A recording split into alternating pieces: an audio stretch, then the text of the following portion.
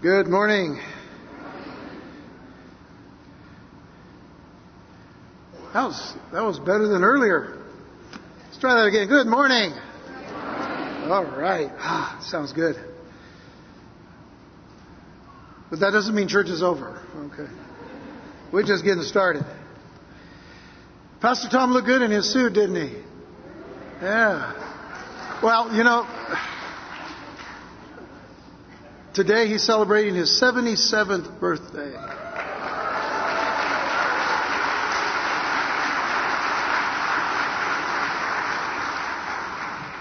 He doesn't look a day over 76. Actually, he acts like he's 18 most of the time. So if only we could do that when we get about that age. But before you all leave, make sure that you wish him a happy birthday. I was about to say that it was his birthday suit, but that doesn't sound good. So we'll skip that one.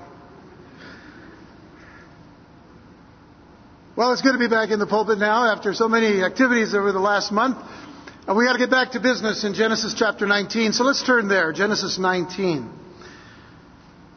Now, this is really a tremendously heavy chapter. We've dealt with it already. This is going to be our fourth week in Genesis chapter 19. Just a little quick background. Back in chapter 18, Abraham received a visitation from the Lord with two angels of the Lord with him. And primarily the visit was to reestablish and to reconfirm the covenant that God had with Abraham, that through Abraham and Sarah, they would indeed have a child that would bring forth the promised seed.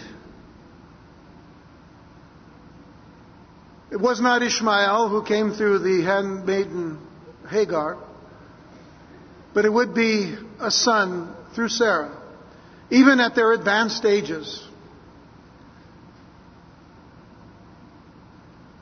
Yitzhak or Isaac would be born.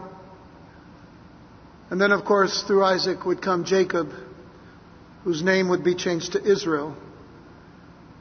From Israel, and the nation of Israel would be born, and from Israel would come the Messiah, Jesus Christ. But at the same time, the Lord speaks to Abraham about another reason for his coming, and that was that he had heard a cry from Sodom, and now Sodom needed to be judged. And we all know that in Sodom there lived a man named Lot, and Lot was, of course, Abraham's nephew. And Abraham cared deeply for Lot. But Lot had ended up in Sodom due to a few reasons beyond just the fact that Abraham gave him the choice of whether choosing to go in one direction or another when they needed to split up because of their herdsmen, kind of struggling with each other. And Abraham gave Lot the choice. And Lot looked to the east, and he looked to this very fertile land and very well-watered area, the plains of Jordan. And he chose to go in that direction. And in that direction there was a city named Lot. And surrounding cities, one other one was Gomorrah. And of course Sodom and Gomorrah are always linked together. Well, what we learn about Lot is that he chooses to go in that direction, but he first of all turns to Sodom, then he pitches his tent towards Sodom, and then he moves towards Sodom, and then he ends up living in Sodom. And now Abraham, standing alone with God, as the angels now proceed to the city of Sodom. And he pleads with the Lord. Lord, would you who are righteous really judge the righteous with the wicked? Far be it from you to do that. Perhaps there are 50 righteous people in Sodom. Lord, would you destroy the city? Would the judge of all the earth do anything other than do what is right? And of course we know that the Lord said to him, no, if there are 50 righteous in the city, I won't destroy the city. 45? No, I won't destroy it for 45. I won't destroy it for 40, 30, or 20, or 10. The counting stopped there. And the Lord departed. Abraham went back home. We meet Lot in Sodom now at the beginning of chapter 19. The angels come, and he recognizes them at the gates of the city and really bows down toward them, knowing, because remember that Lot is called a righteous man. He's called a just man. And that's been one of our struggles as we've been going through this study, is that here we're looking at a person who is called a righteous man, but we're realizing that he's barely righteous. Barely just. But let's not forget that the Word of God is a mirror to our souls too. So we need to be aware of that. So he has this knowledge. And he recognizes these men and he says, come to my house and stay with me. And we know the rest of the story. The very perversions of the city begin to come out. They begin to erupt, as it were. As the men of the city come to Lot's house because they want to know these visitors in a sexually intimate way. Lot is having to compromise, and having been a compromiser already, he's trying to negotiate, and of course, they're not going to have anything to do with it. The city is prepared and ready now for judgment because there are no righteous people except for Lot. And included with Lot, of course, would be his family to come out. And this is why these angels come. They say, come on, Lot, you got to get out of the city. You got to leave this place.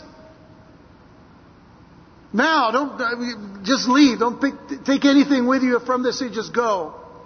Go get your sons. Or you have sons, and well, he goes and tries to talk to his sons-in-law, which were probably really just promised to his daughters. But they stay in Sodom. It was just time to get out. Lot lingers, doesn't see the necessity, the seriousness yet. Finally, they say, go to the mountain. And he says, oh, no, I can't go to the mountain. I might die there. So let me just go to Zoar. He tries to set his own terms with God, you see. They finally leave. And upon exiting, wife of Lot and daughters leave with him. The wife lingers behind and just turns back towards Sodom. And she's turned into a pillar of salt. And even Jesus himself said, remember Lot's wife. We'll talk about that in a moment. At that point, we come to verse 27, and that's where we want to begin today. For now destruction has come upon Sodom and Gomorrah. And Abraham, who had been warned that this was going to happen, we come back to his camp. And it says that Abraham got up early in the morning to the place where he stood before the Lord. That place where he would be able to see the plains of Jordan. And he looked toward Sodom and Gomorrah and toward all the land of the plain and beheld, and lo, the smoke of the country went up as the smoke of a furnace. And it came to pass when God destroyed the cities of the plain that God remembered Abraham. By the way, that doesn't mean that he had forgotten him. He had always remembered the prayers of Abraham. That's for us to know. That's for our purposes. God remembers the prayers of the righteous.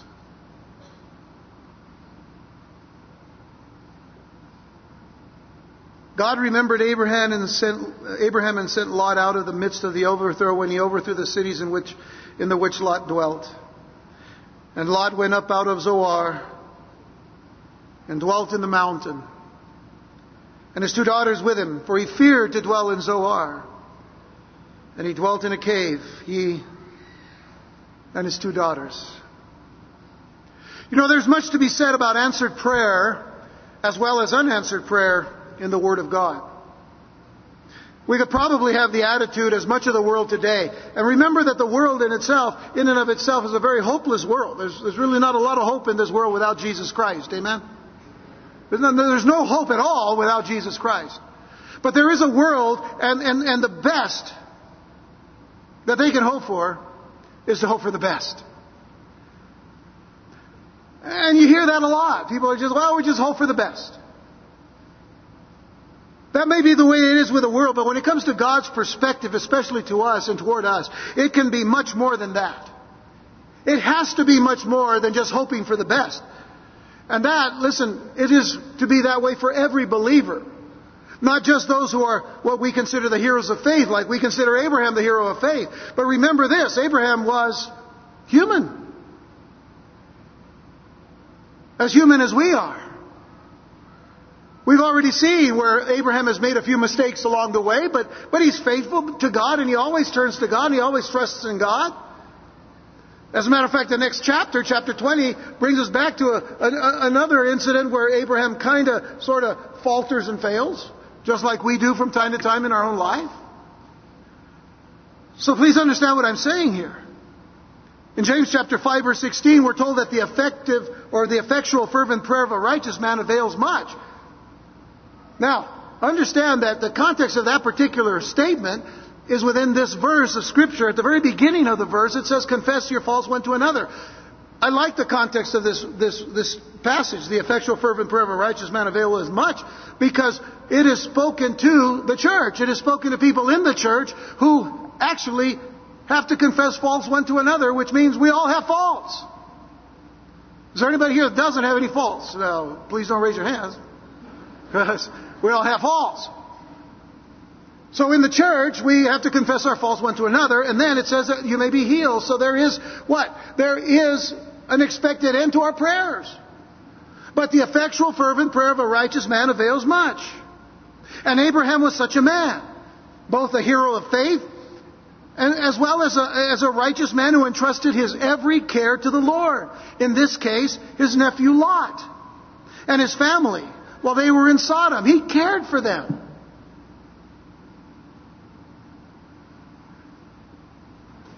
I know that it's easy sometimes, today to say that, we try to help people out, we try to help them go in the right direction, and then if they choose to go in the wrong direction, sometimes we just lift up our hands and we just say, well, that's what he chose. That's what they chose. That's where they're going. That's more power to them. God help them. God have mercy, right? But do we ever really forget? Abraham never forgot his love for his nephew Lot. And he also knew something about Lot. He was a righteous man. Lot had received the word of God from Abraham. And as we've spoken of many times, Abraham probably thought that there Lot would be able to stand as a witness for the God of Abraham, which we find out really never happened. But he was well aware that the Lord was to be taken seriously. Abraham was well aware that God is to be taken seriously when it comes to His Word and when it comes to bringing judgment, especially at that time when He was going to bring judgment upon the people of Sodom and Gomorrah. Abraham took God's Word seriously. The friend of God pleaded with his Maker to save Sodom on behalf of the righteous in the city, whether there be 50 or 45 or 40 or 30 or 20 or even 10. It is so important for all of us to take the Lord seriously in prayer.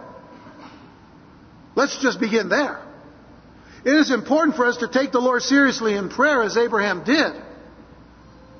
He knew that Lot was a just man who could easily be entangled in the cares and the compromises of the world. We have loved ones like that we pray for all the time. Maybe that's us that we're describing here in this passage. Somebody who knows the Lord, who is righteous. Because we've accepted the truth about Jesus Christ. We've received Jesus into our life. But right now we're not living that way. And we've been entangled in the cares of this world. But Abraham knew that Lot could be easily entangled in the cares and the compromises of the world, something that we as believers must always keep in mind and heart while in prayer. That is why prayer is so important for us to keep seriously. As a matter of fact, Jesus spoke about this kind of situation as did Paul and Peter. For example, in Matthew chapter 13, where Jesus speaks of the seed and the sower, the sower goes and casts seed on various types of soil. There was one type of soil that Jesus described that really kind of fits Lot to a T here. In verse 22 of Matthew 13, it says, He also that receives seed among the thorns is he that heareth the word, and the cares of this world and the deceitfulness of riches choke the word, and he becometh unfruitful. I mean, that is an apt description for Lot. Think about that for just a moment. When Lot chose to go in the direction of Sodom, what was that telling us? Here was a man who had heard the word from Abraham. Here was someone who knew God, knew about God, had something of a witness for God in his life. And yet the cares of the world, the cares of Sodom, were more attractive to him than the things of God. The deceitfulness of riches, which was Sodom, was more important to him than the things of God. And what would it do? It would choke the word as it chokes the word out of so many people today. That rather than turn to God in times of need, as Lot could have turned to the Lord and just done what he had said when he said, get out of here and go to the mountains, instead he has to argue with God. He becomes unfruitful. Well, he was unfruitful after Sodom. He was unfruitful in Sodom. He was unfruitful before Sodom. His heart was already revealed. Paul in Galatians chapter 5 verse 1 says, Stand fast therefore in the liberty wherewith Christ has made us free, and be not entangled again with a yoke of bondage. What a picture that word entangled gives us. As if he's trying to, work his way out of some kind of a vine, and then he just kind of gets all tangled up, all tied up, which tells us that that's not freedom. That's not the freedom in Christ, the freedom to live righteously and to live godly before the Lord. He had that freedom taken away. He took it away himself. And he was in the yoke of bondage again. Peter in 2 Peter chapter 2 verse 20 uses the same word entangled when he says, For if after they have escaped the pollutions of the world through the knowledge of the Lord and Savior Jesus Christ, speaking of those who have come to Christ and the knowledge of Christ, they are again entangled therein and overcome, the latter end is worse with them than the beginning. The more we become entangled with the things of this world, the worse it is for us than when it was at the beginning of our walk with Christ.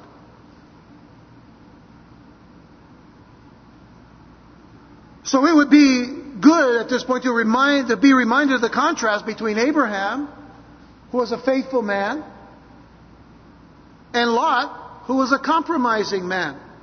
Now, this is not a contrast between a godly man and a godless man, by no means. But it must bring us to ask this question. Actually, there's two questions I want you to ask. First of all, are we faithful Christians or are we compromising Christians? Are we faithful Christians or are we compromising Christians? And then secondly, do we seek the Lord with all our hearts or just part of us? Because the Bible encourages us to seek the Lord with all of our hearts. Too often we only seek Him with part of our hearts. We seek Him when it's convenient. We seek Him when we know, Lord, let me just live my life, but when I'm in trouble, I'll come to You. That's seeking Him with only part of our hearts.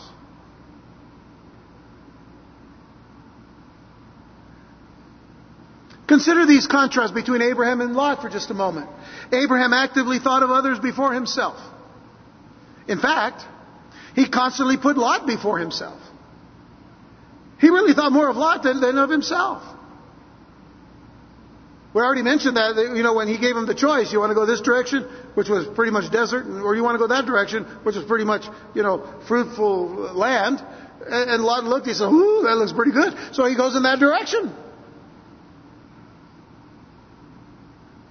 You'll notice that Abraham didn't say, well, I'm the elder here. I'm going to go over there. No, he said, Lot, you choose. He thought of another person other than himself. And he went the other direction. The thing is, when Abraham went the other direction, he went toward the blessing. Lot did not. Lot, on the other hand, constantly put himself first. He was constantly thinking about himself and not about others. Think about that when you think of his family. Secondly, Abraham was always swift to obey the Lord. Abraham made a few mistakes like we all do. But immediately when he was made aware of it, guess what? He went straight to the Lord. He went directly to God. And when God said to do something, Abraham always did it. He obeyed the Lord. He trusted God. Lot, on the other hand, he lingered and he hesitated when given instructions to save his family from Sodom. There wasn't that urgency, you see, in the heart of Lot.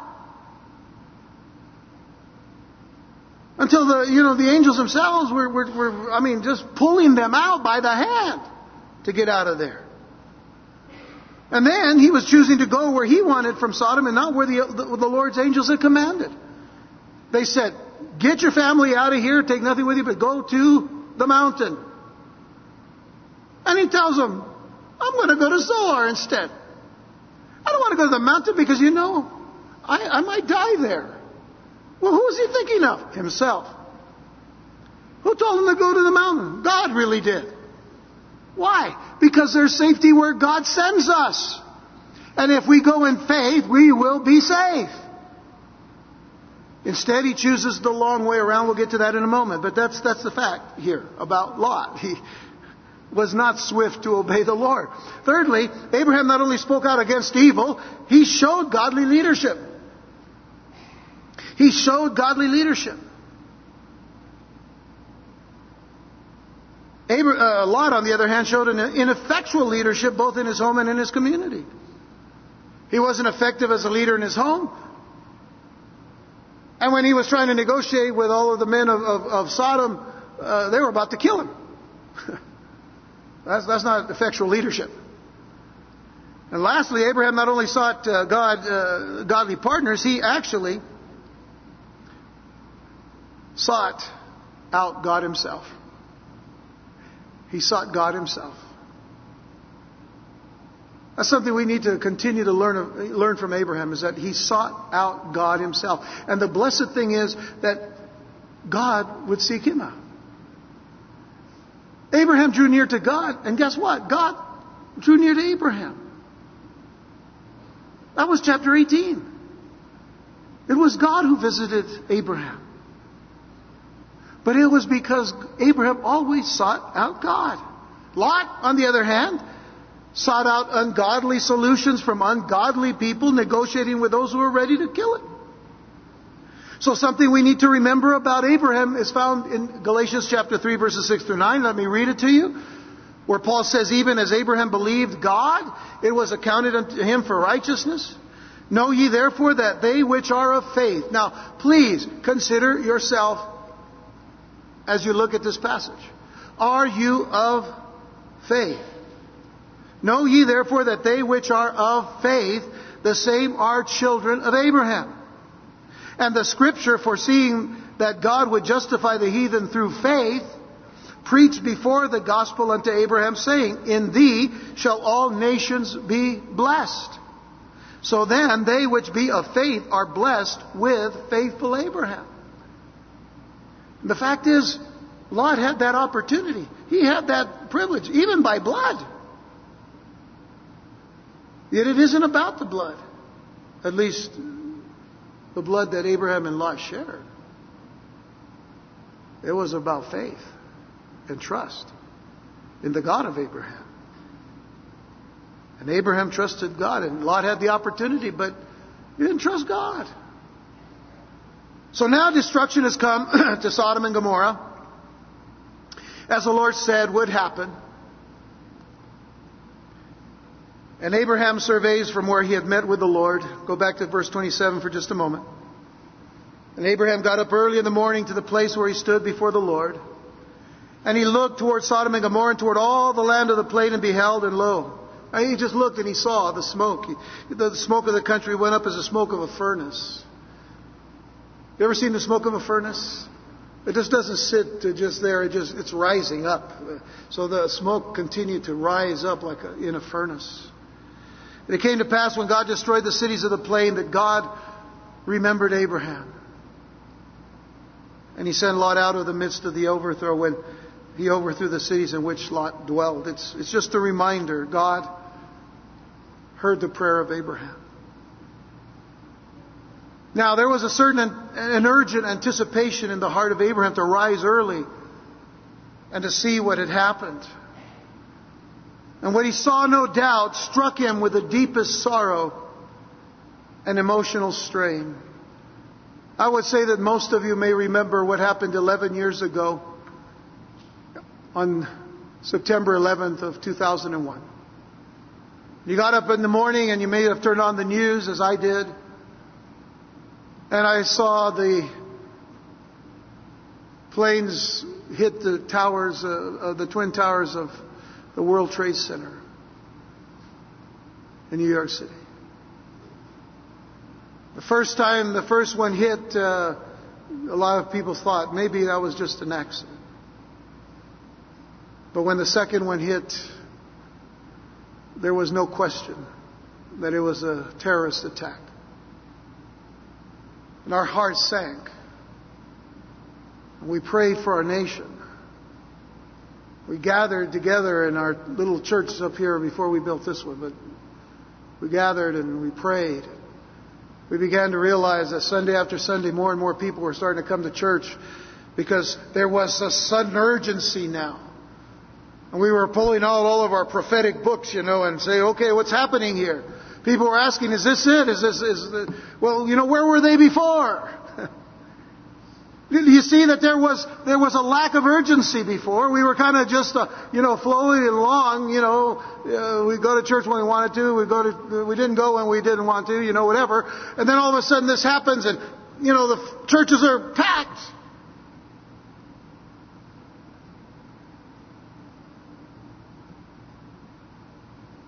We became a united nation. There was no major divide between the Democrats and the Republicans. Everybody became an American, and everybody was singing "God Bless America" at every sporting event, and even in front of gentlemen's clubs, they had a sign "God Bless America." I was like, this is weird, but it's. All these things were happening, and so everybody's just we became well, we got to support our troops and praise the Lord. We do, and we still do. But the fact of the matter is, we got to a point where all of a sudden things started kind of settling down, and churches started emptying out again, and we thought, well, we're just going to go back to what's normal or considered normal, and the urgency wasn't there any longer, folks. The urgency is always there. Why? Because Jesus said, "I'm coming soon." And you need to be ready. So where's everybody today? Where's the urgency?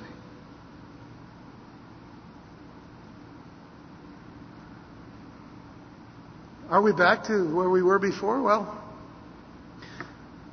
the political parties are more divided now than ever before. That's why we need to pray for our country. Every day. God's in control. But we need to pray because there's an urgency. For every nation shall be judged before God. And Abraham had that understanding. The whole plain was filled with dense smoke soaring up into the sky, a smoke so dense that it seemed to be furiously flowing up from a huge burning furnace, one so large that it just seemed to cover the whole area. And he may have remembered his plea before the Lord, not just for Lot, but actually for whatever was righteous in Sodom. Verse 23 of Genesis 18, Abraham drew near. Listen, don't ever discount those words. Abraham drew near. He drew near to the very heart of God. And he said, wilt thou also destroy the righteous with the wicked? Peradventure there be 50 righteous within the city. Wilt thou also destroy and not spare the place for the 50 righteous that are therein? That be far from thee to do after this manner. Oh, that is just far to think that you would do anything like that, to slay the righteous with the wicked, and that the righteous should be as the wicked. I mean, that be far from thee. Shall not the judge of all the earth do right? Abraham knew that God was going to do right because he knew that God was faithful. But he had a nephew in Sodom. And he had hoped that this nephew would have preached the righteousness of God, the God of Abraham. There had to have been so many more righteous in the city. But there weren't. And God's remembrance of Abraham's prayer, as it is told to us here, bringing to mind that Lot was not saved for his own sake. Lot was not saved for his own sake. He wasn't much of a witness for God, was he? He lived for the world, the bright lights, the pleasures, the wealth, the property, the position, the honor, the possessions of the world. This is what Lot was living for. And then he damaged and he disgraced and he discredited his own God. And yet he was saved for one reason and one reason only. Abraham, his uncle, prayed for him and God answered the prayer.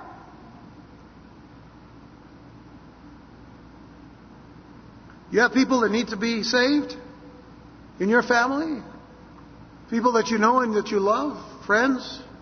Do you have people that you know or don't know Jesus Christ? Yes? Are you praying for them? Are you praying for them every day? Abraham prayed for Lot every day, I'm sure. I'm sure of it. You know why? Because he knew Lot. Oh, my nephew. I would like to just wake him up a little. Prayed for him. And Abraham had to have known that God would save him simply because he spent time with his Lord. Abraham spent time with God. Folks, all of us have some time alone that we need to set apart from everything else in this day to spend time alone with God.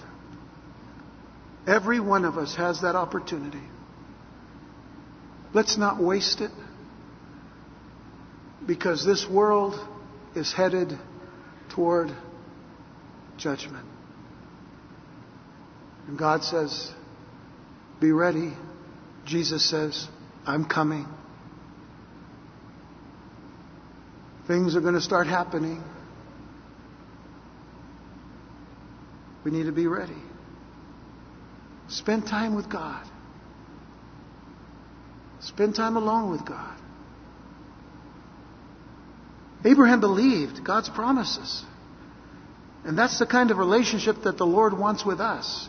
He wants us to believe His promises.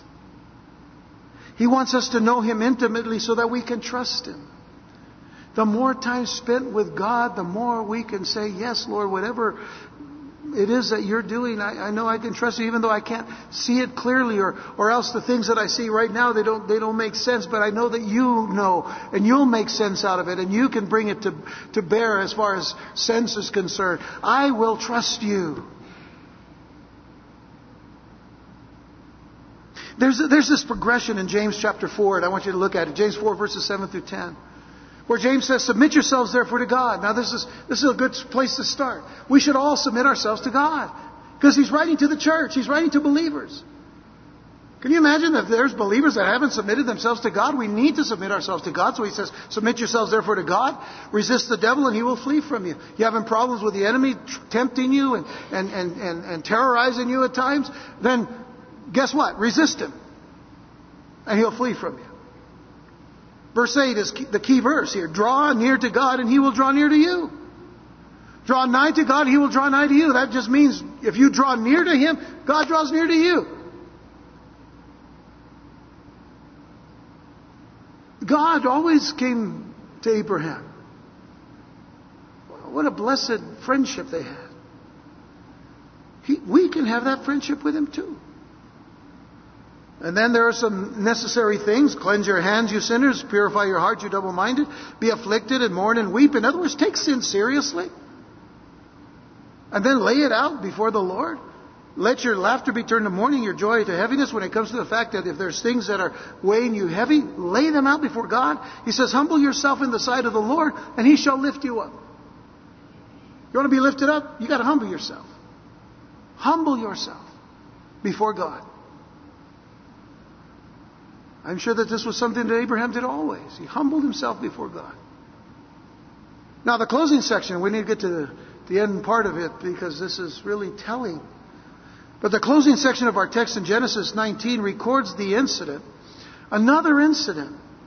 Now we'd be hoping that Lot would be moving in a better direction, but listen, here's an incident of Lot's two daughters at a mountain cave, reminding us of the terribly tragic consequences of Lot's backsliding and his inept leadership in his family. Let's begin at verse 30. It says that Lot went up out of Zoar. Now, isn't that interesting? He was the one that wanted to go to Zoar. God told him, go to the mountains, and he said, no, I want to go to Zoar. If I go to the mountains, I might die up there, so I'll go to Zoar. What's interesting is that they let him go. Now remember this, when God allows something that we want to do, if we continue to be persistent just because we want to do it ourselves, God says, okay. But every time He does that, what happens? There's consequences. I don't want to face those consequences. They hurt sometimes. You all understand that, right? And it hurts. I mean, just be obedient to God and it doesn't hurt.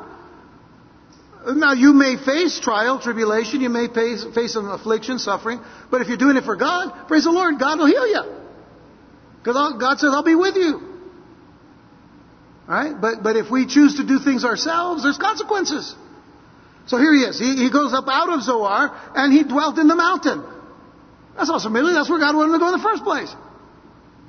And his two daughters, but by the way, when you go someplace where God wanted you, but you only go not because you chose to do it, but you do it yourself, you don't go, well, I'm getting ahead of myself. You don't go in faith, you go in fear. And that's how he went.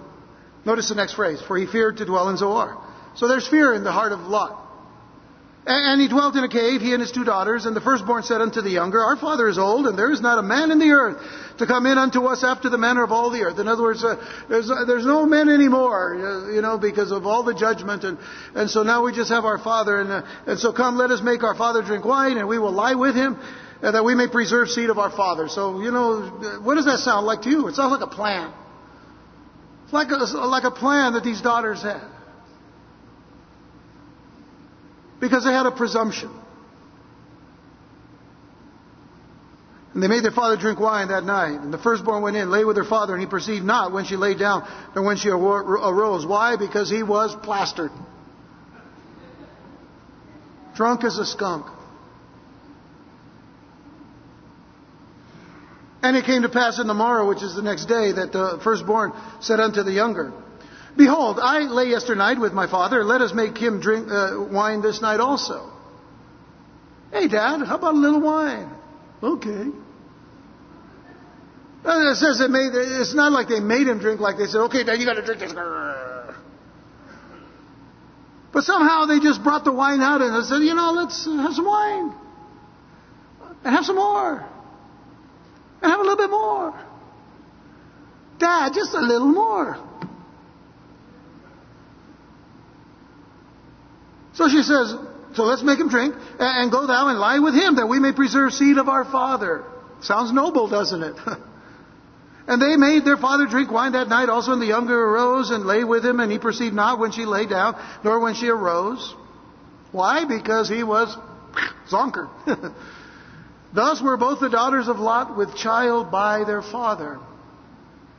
And the firstborn bare a son, and called his name Moab. The same is the father of the Moabites unto this day. And the younger, she also bare a son, and called his name Ben-Ami. The same is the father of the children of Ammon unto this day. Now, where did the angels tell Lot to go in the first place? To the mountain. But what did Lot do? He argued with them, and he chose to go to the place called Zoar. Now, I've mentioned this again because Zoar means little one, remember. It means little one. They ended up letting him go there, but not without realizing that that would also provide its consequences for Lot. So the consequences were of not trusting the Lord. He didn't trust the Lord. So the judgment of God falls, probably close enough to Zoar to scare the wits out of Lot, that he travels to the mountains where the Lord wanted him to go in the first place. But remember, he's not there in faith, but out of fear. So why is it that we sometimes want to take the long way home? By choosing our own path rather than the one that God has prepared for us. Now, Pastor, choosing the long way home sometimes is of a benefit. Sometimes I'm coming from the west side of town back to the east side, and man, at a certain time of day, everything just clogs up. So I kind of prepare myself to go off at a certain place because I live down in the lower valley. So I find those little side streets that get me to where it's just safer to drive, So sometimes taking the long way home isn't a bad thing. But it is when God tells you to go in one direction to save you and you chose to go in a different direction to eventually get to where He wants you to go in the first place, but you don't go there by faith. And if you don't go there by faith, there are going to be consequences for that. Even when you get to where God wants you to be, because you're not there trusting Him, you're there in fear. So why do we then run to Zoar? Why do we run to little ones of this world? The little places of this world, or the little people of this world that give us all kinds of ungodly counsel and unbiblical counsel. We always want to go there rather than just go straight to where God tells us to go in the first place. Is this striking a chord with anybody here? Or am I just making a lot of noise?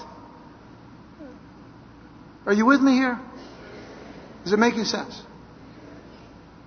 Too often that's what we do. We question God. That's a lack of faith. We should be running to the rock of our salvation. Run to the mountain. If God says go to the mountain, go to the mountain. Why? Because the mountain is Christ.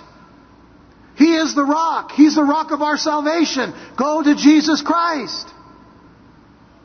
And take refuge beneath the shadow of His wings. Consider David's cry in Psalm 61. And by the way, today you get a special treat. You get to hear the whole Psalm, Psalm 61. And it's free. Psalm 61, 8 verses. Wonderful passage. See if you fit in this place. This is David, the king. David, the psalmist. David, the shepherd. David, the human. Hear my cry, O God. Attend unto my prayer. From the end of the earth will I cry unto Thee when my heart is overwhelmed. Have any of you been overwhelmed by the things of this life? In this world? How many of you have been overwhelmed? If I could put both of my feet up, I would do that. Many times I've been overwhelmed in this life. And David was overwhelmed.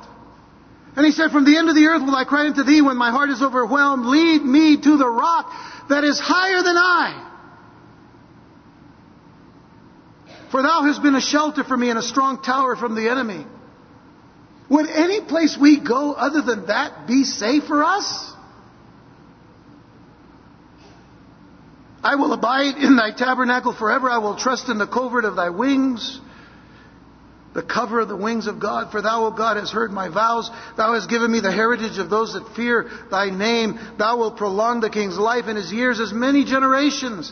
He shall abide before God forever. Oh, prepare mercy and truth which may preserve him. So will I sing praise unto Thy name forever, that I may daily perform my vows.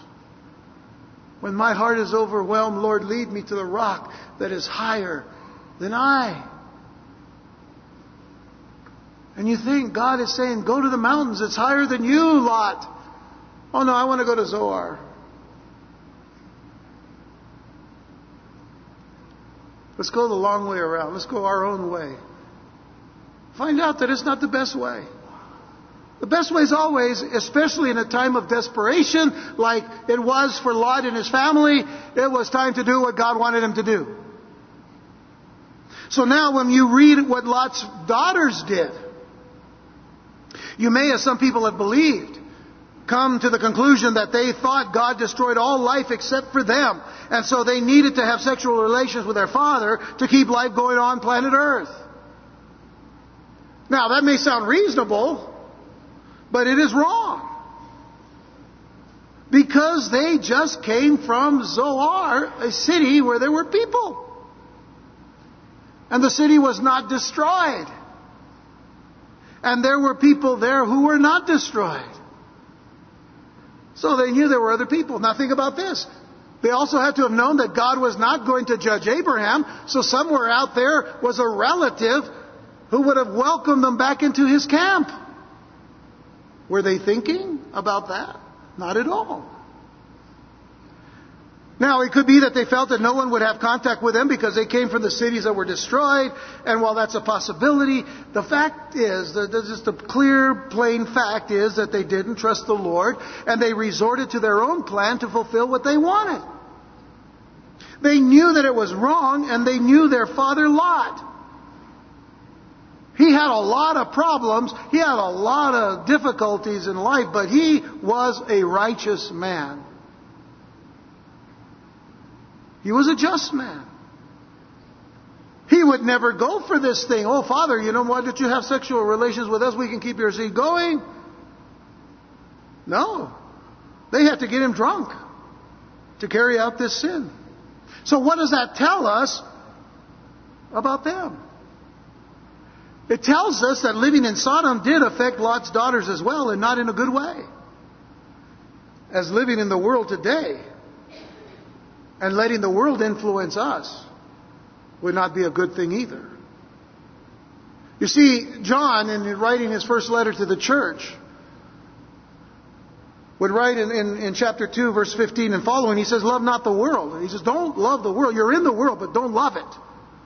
Love not the world, neither the things that are in the world.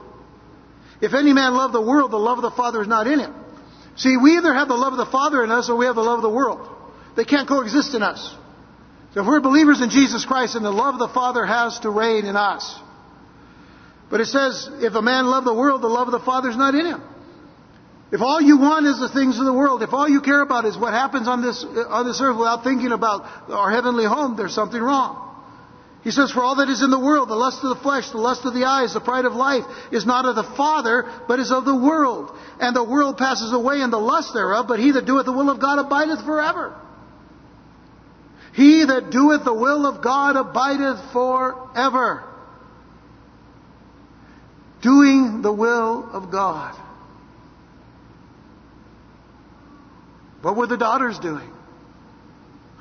Some people have asked, where did they get the wine? Well, they may have picked it up from Zoar. That might be where they stopped, and for a little while and, said, we got to get out of here, but first let's get some wine. Could have been that. But they also may have brought it with them from Sodom. And that's a greater possibility here. Because certainly if they did that, you would again have to realize that rather than leave Sodom with only the clothes on their backs, they had time to bring with them the things of the world. In this case, something that would prove to be disastrous. And you'll see why in just a moment. It is significant that the acts of incest were perpetrated by the daughters of Lot, reminding us of Sodom's influence on them. The death and destruction of their very hometown was mostly due to the sexual perversities that were rampant in Sodom. Homosexuality. All kinds of even heterosexual perversions were rampant. And we talked a few weeks ago about other things that happened in Sodom as well. Their lack of taking care of the poor, their lack of having any kind of resolve to help others in times of need. They were a completely selfish kind of people. But it was the sexual perversities that were rampant in Sodom. Even to the extent that their fiancés, these daughters' fiancés or husbands, as it were killed in the judgment. They didn't come out. They thought that Lot was joking. Lot wasn't joking. Problem was that Lot wasn't as serious as he needed to be about the situation. And still, the daughters persisted in having relations with their father. And let me make one more point about Lot. In his own drunkenness. And think about this for a moment. In his own drunkenness, Lot carried out the shameful act that he himself had suggested to the men of Sodom, which was that he lay with his own daughters. Remember when he said to them, "Here, take my daughters and have them instead." How ironic, how sadly ironic that he lay with his own daughters. And so we are introduced now to the long-lasting consequences. And may I say to you, they are long-lasting. They gave birth, these daughters gave birth to boys, Moab and Ben-Ammi, whose descendants were the Moabites and Ammonites. And if you go throughout Scripture, the Moabites and the Ammonites were perennial enemies of Israel.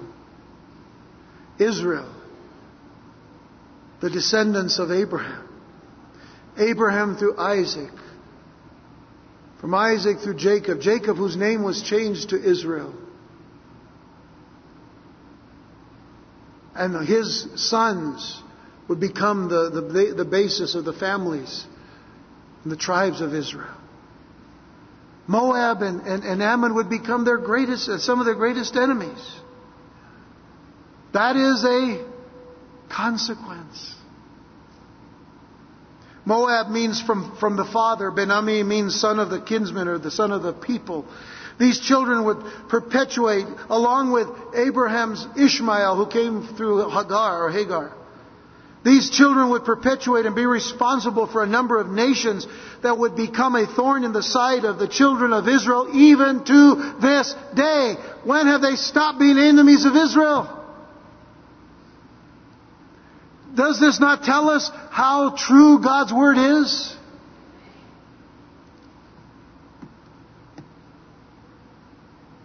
And yet we have a political party today that doesn't even want to mention that Jerusalem is indeed the capital of the state of Israel.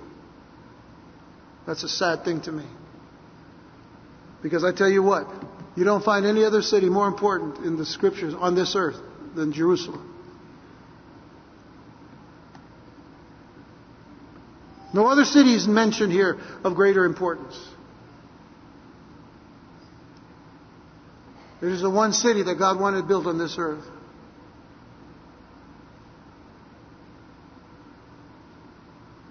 What does that tell us of the long-lasting effects and consequences of sinful actions? They last a long time. Listen, the Moabites seduced the men of Israel almost immediately after there was a nation of Israel, because the Moabites seduced the men of Israel and caused them to sin. In the book of Numbers 25, let me read this to you. It says that Israel abode in Shittim, and the people began to commit whoredom with the daughters of Moab. And they called the people unto the sacrifices of their gods, and the people did eat and bowed down to their gods. And Israel joined himself unto Baal Peor, and the anger of the Lord was kindled against Israel. But it was Moab that seduced them into this kind of lifestyle. The Ammonites taught Israel to worship Molech or Milcom.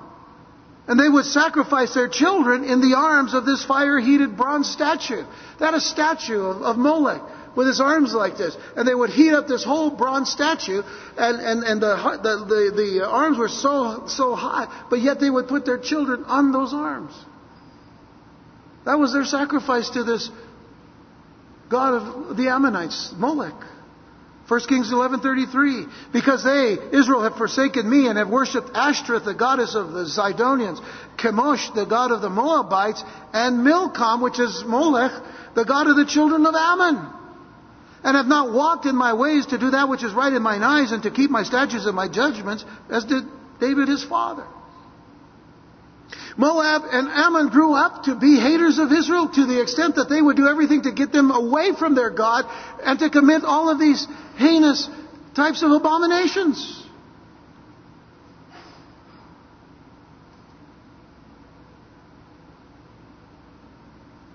But the Moabites and the Ammonites, they would settle on the eastern side of the Jordan and would be enemies of the Israelites.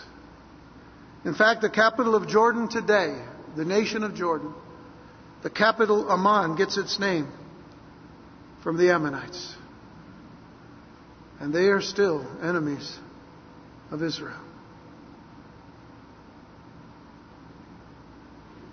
Long-lasting consequences. And so as we close our study today, may we learn these lessons the Lord is showing us. May we remember Lot's wife as an example of what we are not to do. Not to look back longingly for this world's pleasures and possessions, as she did. Let's remember the words of Peter in 1 Peter 2 verses 11 and 12 when he says to the church, "Dearly beloved, I beseech you as strangers and pilgrims." Why does he say that? Because you see, we don't belong to this world. If we have come to Jesus Christ as our Lord and Savior, we are not of this world. We are citizens of the kingdom of heaven now. So he says, you are strangers and pilgrims. You're just going through this world, but you're not of it. But let me tell you, I beseech you, abstain from fleshly lusts, which war against the soul. Having your conversation, which means having your conduct honest among the Gentiles. That whereas they speak against you as evildoers, they may by your good works, which they shall behold, glorify God in the day of visitation. Your words of witness of Christ, your life as a witness of Christ, can affect the lives of those who need Jesus Christ in this world today. Lot had the opportunity to let his witness for the God of Abraham shine, but it never shined because he was a dull light. He put a bushel basket over his light.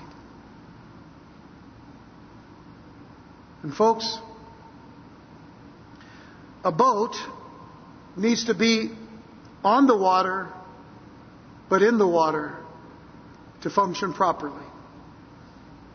But when water gets into the boat and continues to come into the boat, you can rest assured the boat will sink.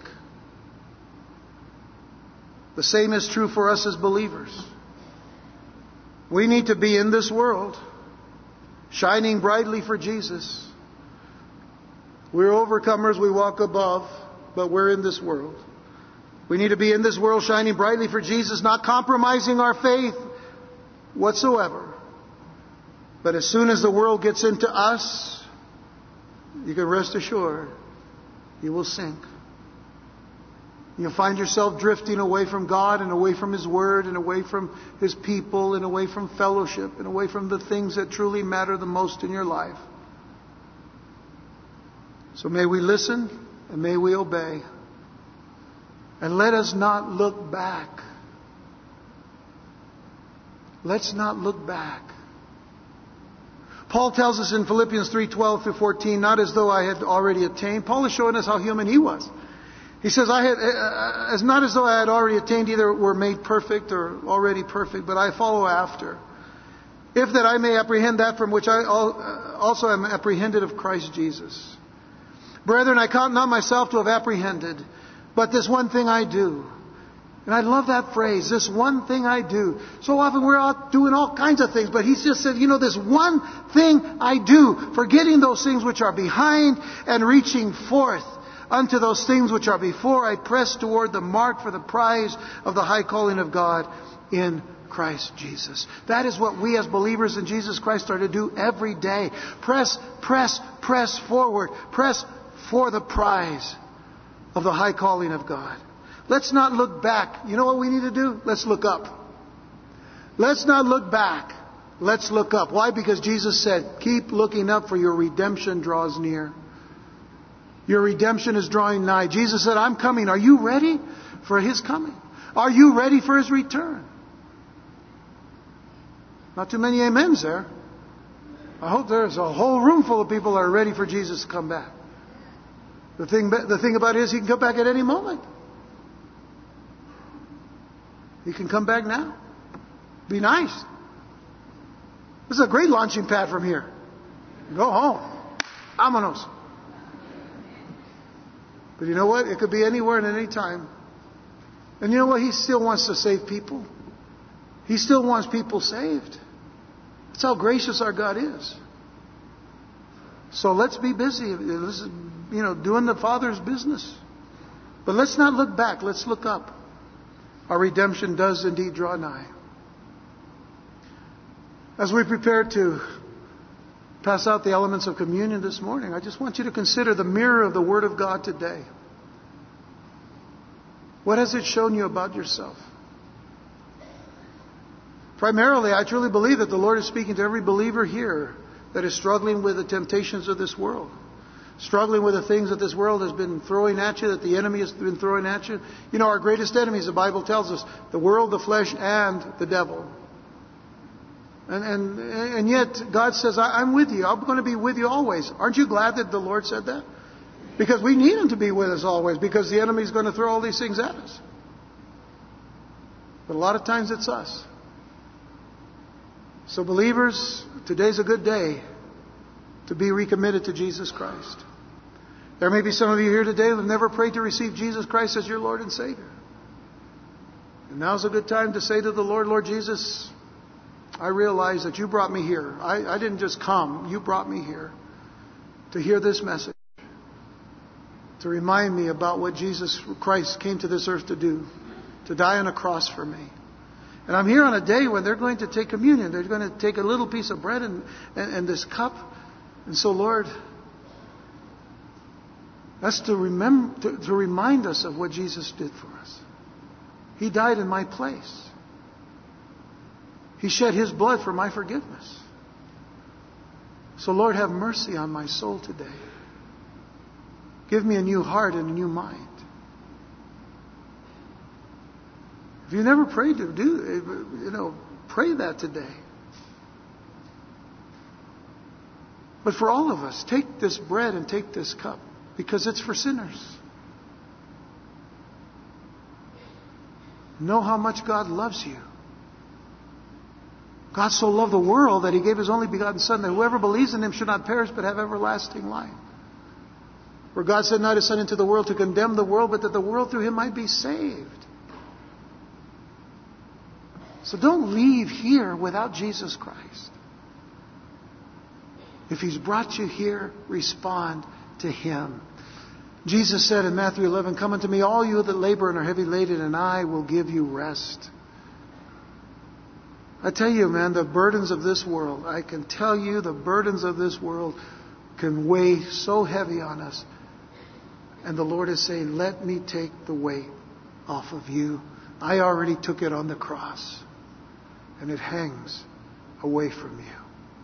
But you must believe and trust in me. Let's have the men come forward and